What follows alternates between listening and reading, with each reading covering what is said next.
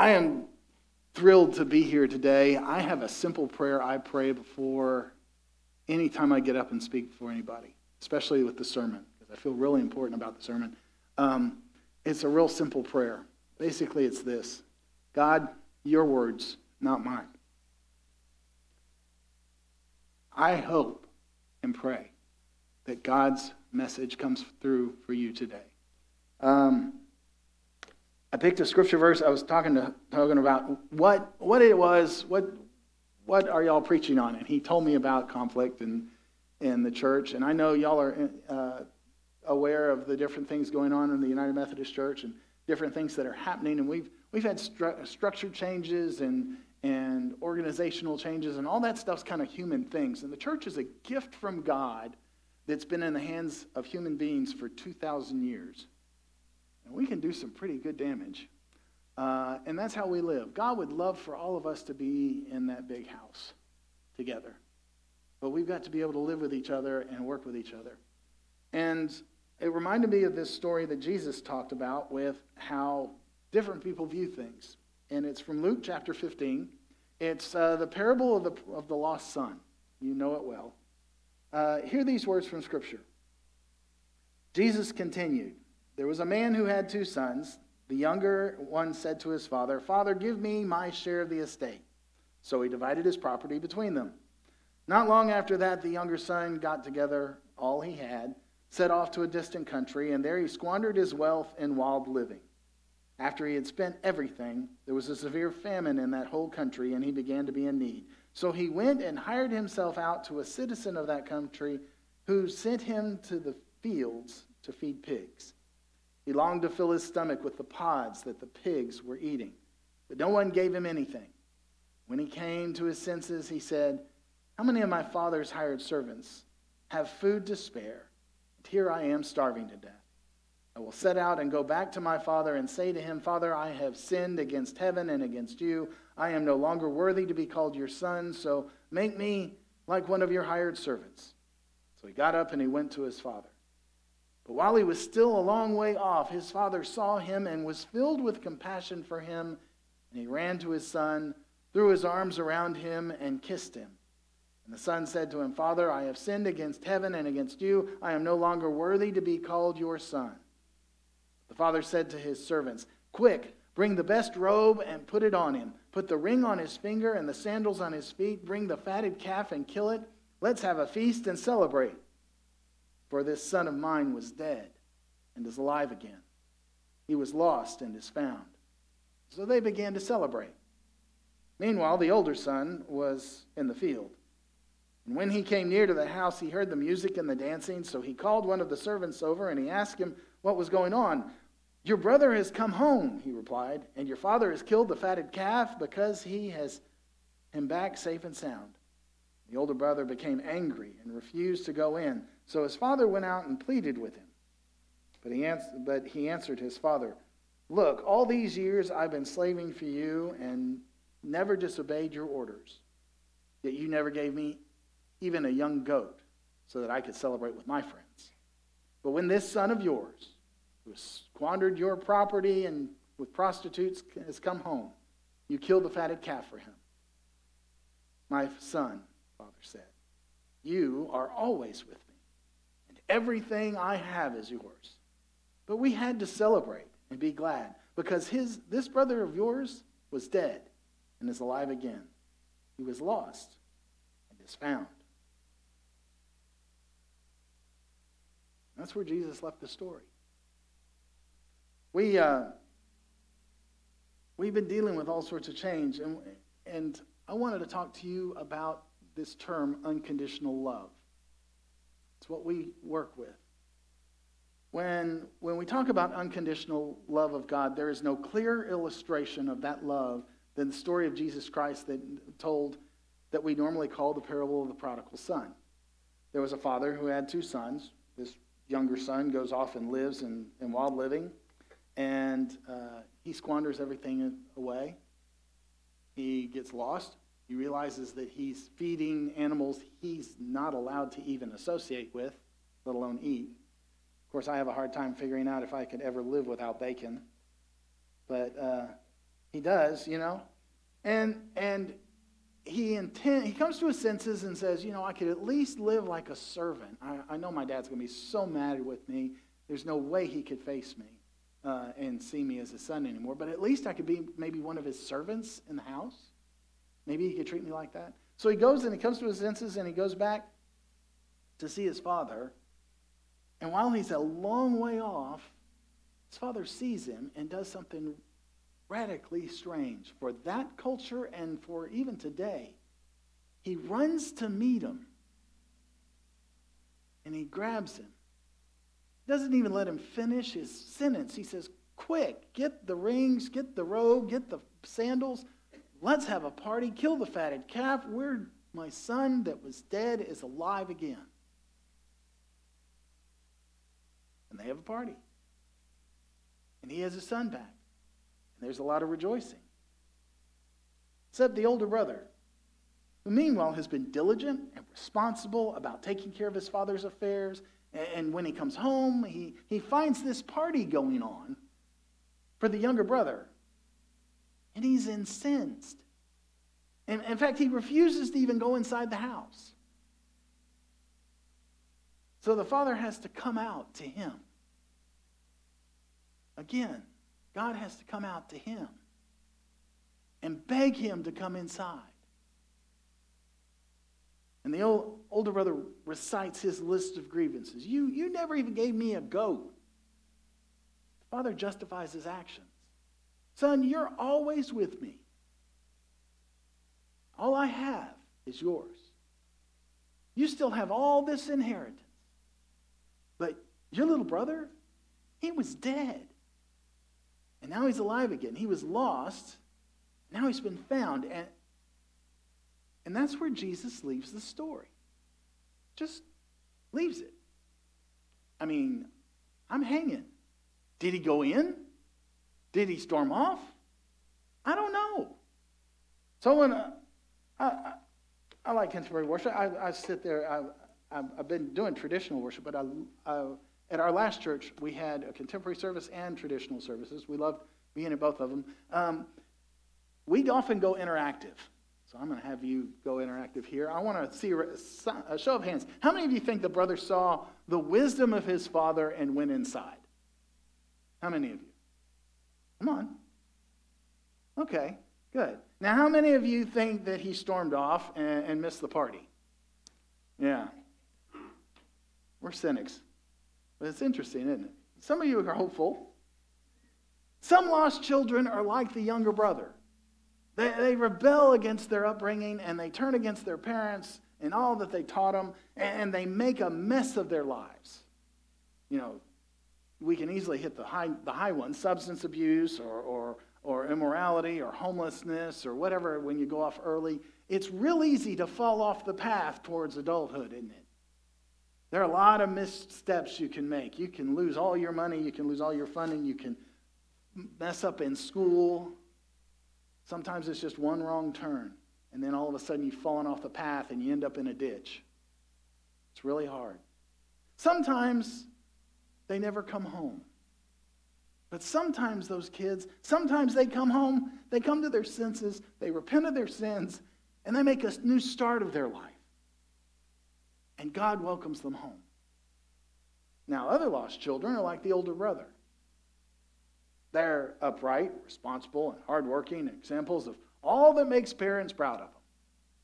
Except that they're also hard-hearted and judgmental and resentful and unacquainted with the concept of grace. And wrapped up in all their fear and anger, they're just as lost as the child in the gutter. And they're waiting hard-heartedly for their time. But there's the father of both these lost children. And I think this story is probably more properly called the parable of the waiting father. Because that's what it is. He's waiting for his lost children. I think the story is all about how the father called and reaches out to both boys. Both of whom are lost, but just in different ways. The younger boy, he offers forgiveness and grace and welcome. The older, he offers encouragement and a challenge. To both sons, the Father's love is unconditional. He loves them right where they are, right how they are, with just what they need in that moment. In the story, the Father is God. Whether we're lost in a far-off country of sin or whether we're lost at home being the perfect child, God loves us, each and every one of us, unconditionally. Right where we are, right as we are, right how we are. That love is unconditional. And he gives us what we need. It's extravagant generosity. That's how you can describe unconditional love. Extravagant generosity. Extravagantly gracious. The Father goes out of his way to provide for the younger son. Shoes, rings, clothes, killing the fatted calf. He spares no expense to welcome his son home. He runs out to meet him. God's grace is so amazing and so abundant and so extravagant for us. No matter how far you have strayed, how deep you have gone away, how ugly your wounds may be, God's love is more than sufficient to cover the damage. And one of my first opportunities to really be in ministry outside the church, I was 18, I was about 20 years old. And I went with the men of the church to the central unit at Sugar Land, where the prison was. Central unit isn't active anymore, but it's out there right just south of the airport. You can probably see it. It was a farm. It's a prison farm. And on Wednesday night, the men at my church would go out there and hold a Bible study. And the more men they could bring, the more the inmates could come out. It was only by permission. It was only at the direction of the chaplain. So here I am, this young guy with all these older men, and we go out into the garden area, and they count us off, and they put us each at a table. And that's how many guys can come out that night to have Bible study with us. And I'm the youngest one there. I'm the smallest one there, kind of. I was 6 foot, but I was sitting there at that table not knowing what to expect, out in the open air with chain link fence all around us, and the only hole was in the dome up at the top. And the biggest, hugest guy I have ever seen, this mountain of a person that was 3 times my size, shaved head, tattoos here and down here and over there, and he comes up dressed all in white, completely bald, sits down next to me. He says, "Thank you for coming tonight. It's good to get out." We're in their common area. And we're sitting there. And I find out that this guy is in for armed robbery. But before he did armed robbery, he had been in before for contract killing. And he had killed 2 people. And I'm sitting there praying that he just doesn't kill me. He said he should have been at the Supermax down the way, but if it weren't for God and God's graciousness, his life wouldn't have been pulled out to where he had been. And he had been pulled out from that area, and now he was placed in this area. And he was seeing God. And God looked at his nasty, ugly wounds and was healing him. I don't care how bad your sins are, how bad your life may be, what the wounds are. God loves you, is extravagantly gracious. The other thing is God is eternally patient. Father never quit watching for his sons to come home. He never gave up, and God will never give up on you, no matter how long you've been away or how long your resentment has been building up. God has not lost hope on you. Nothing you can do to make him stop loving you. There is nothing you can do. Paul said these words, "I am convinced that neither death, nor life, nor angels, nor rulers, nor things present, nor things to come, nor powers, nor height, nor depth, nor anything else in all creation will be able to separate us from the love of God in Christ Jesus our Lord." It is unconditional. You know what? It's also ultimately sacrificial. God loves you so much, he will ultimately sacrifice his son Jesus to get you back. Whatever it takes, God is all in. God is all in. 1 John tells us these words, God is love. God's love was revealed among us in this way. God sent his only Son into the world so that we might live through him.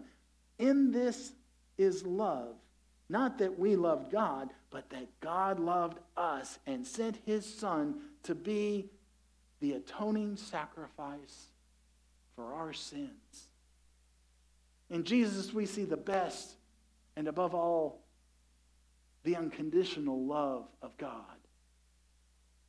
And this is the unconditional love God has for you. No matter how you were lost, and we are all lost in some way, your Father wants you back. God wants you home. There's a little of the prodigal son in each of us, isn't there? And there's a lot of the older brother in most of us. But the good news is that there's a Father waiting for us to come home. And whether you are outwardly whole yet inwardly broken, the Father wants you to come home. He can't just come and get you. He can run to you, but he can't drag you in. You see, that won't work. You can't be forced. You have to want it. You have to want it. But for any of us who want it today, God our Father is waiting. Come home for real. Come home for good. What does that kind of unconditional love look like? You know, Jeanette Cliff George was preaching a sermon one time, and I heard her talk about it. She was in Tucson, Arizona, and she was flying to Phoenix. In fact, most of the flights out of Tucson, Arizona, just go to Phoenix. That's all they do. And there are these prop jet planes, and she was there. She got into her seat in this narrow cabin. There were about 20 passengers, and sitting next to her was a lady dressed all in white, holding in her arms her child, this baby, who was dressed in all in white. Looked like a Hallmark picture, she said. And that baby was just sitting there going, Dada? Dada? And to keep the child quiet, happy, she would feed the baby girl sips of orange juice and pieces of fruit. Well, the plane took off, and if you've been on a plane, when the cabin pressurizes and you get up to that altitude, the pressurization hits. And the baby didn't like it, and she started crying, and so there was a little more orange juice and a little more fruit. Then, as there is from Tucson to Phoenix, there was a lot of turbulence the whole flight. The baby didn't like that at all. So in order to keep her calm and quiet, there was a little more orange juice, a little more fruit. More bumps in the road, a little more orange juice, a little more fruit. So much that Jeanette said she kind of wanted some of that fruit and orange juice because she wasn't feeling so good either. Well, all that fruit and orange juice went down and got churned around in all that turbulence, and they're all dressed in white, but if it's going down, it came back up. And it came back up all over her and her baby and the passenger in front of her and Jeanette Cliff George and the passengers behind her. Everybody within a 4-seat radius of her got hit. In fact, Jeanette said it was so bad that she was wearing a business suit that was brand new. She didn't know whether she should just rip off the sleeves or burn the entire suit. But she is there, and as soon as they land, passengers are trying to have their clothes not touch them as they kind of gingerly walk out. And Jeanette said she needed to get out as well. And so she was trying to get out. She gets down the gangplank, and as she's walking out, she sees the other side of the Hallmark picture. There's Dad with a bouquet of flowers, dressed all in white, thinking this would have been a beautiful Hallmark moment. She didn't know if she could even stomach the scene of what was about to happen, but she had to stay and watch. And as she turned around and looked back, Mom is holding baby like this, walking down the aisle, meets Dad, and as he has the flowers and he's about to give her to him, she hurls the baby into his hands, and she makes a beeline to the bathroom. Now, here's the scene. Dad completely in white. Baby a mess.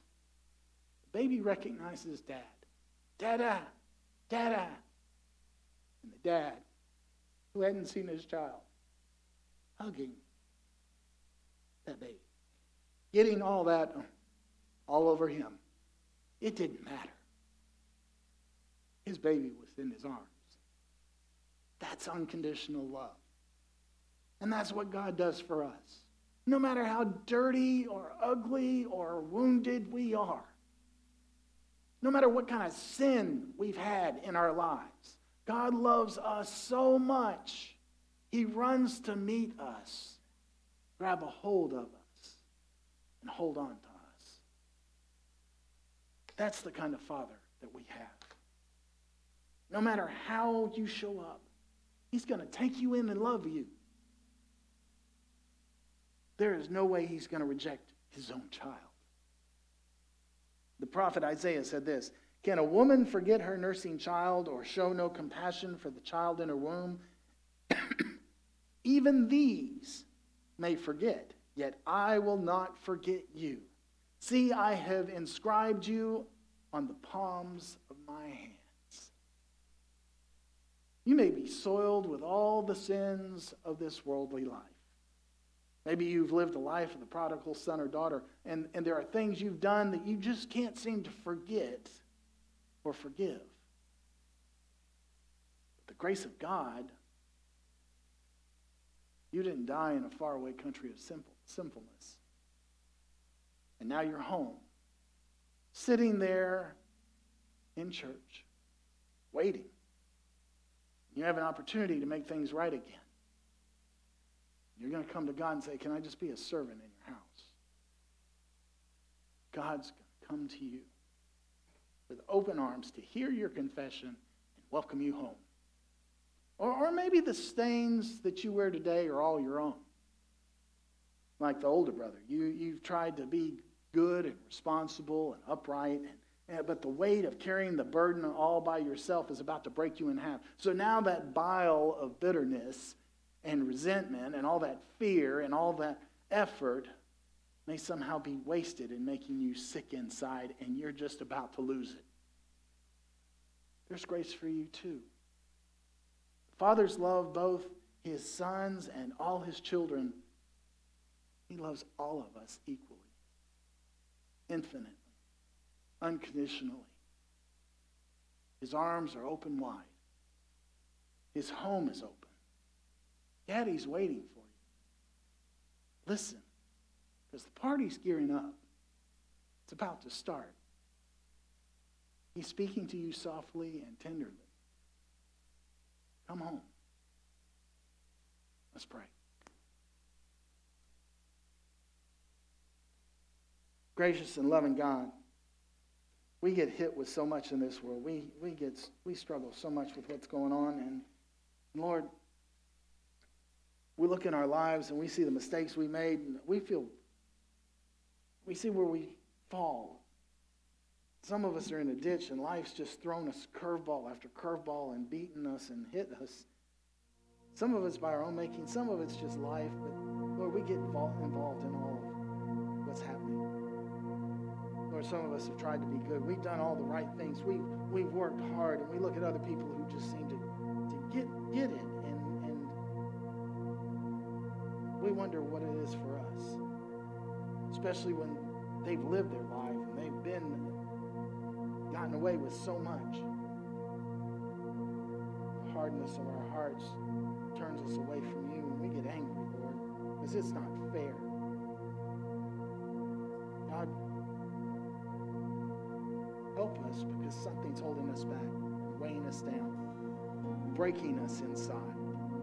That bitterness is hard to take. Free us. Free us, Lord. Love us, God.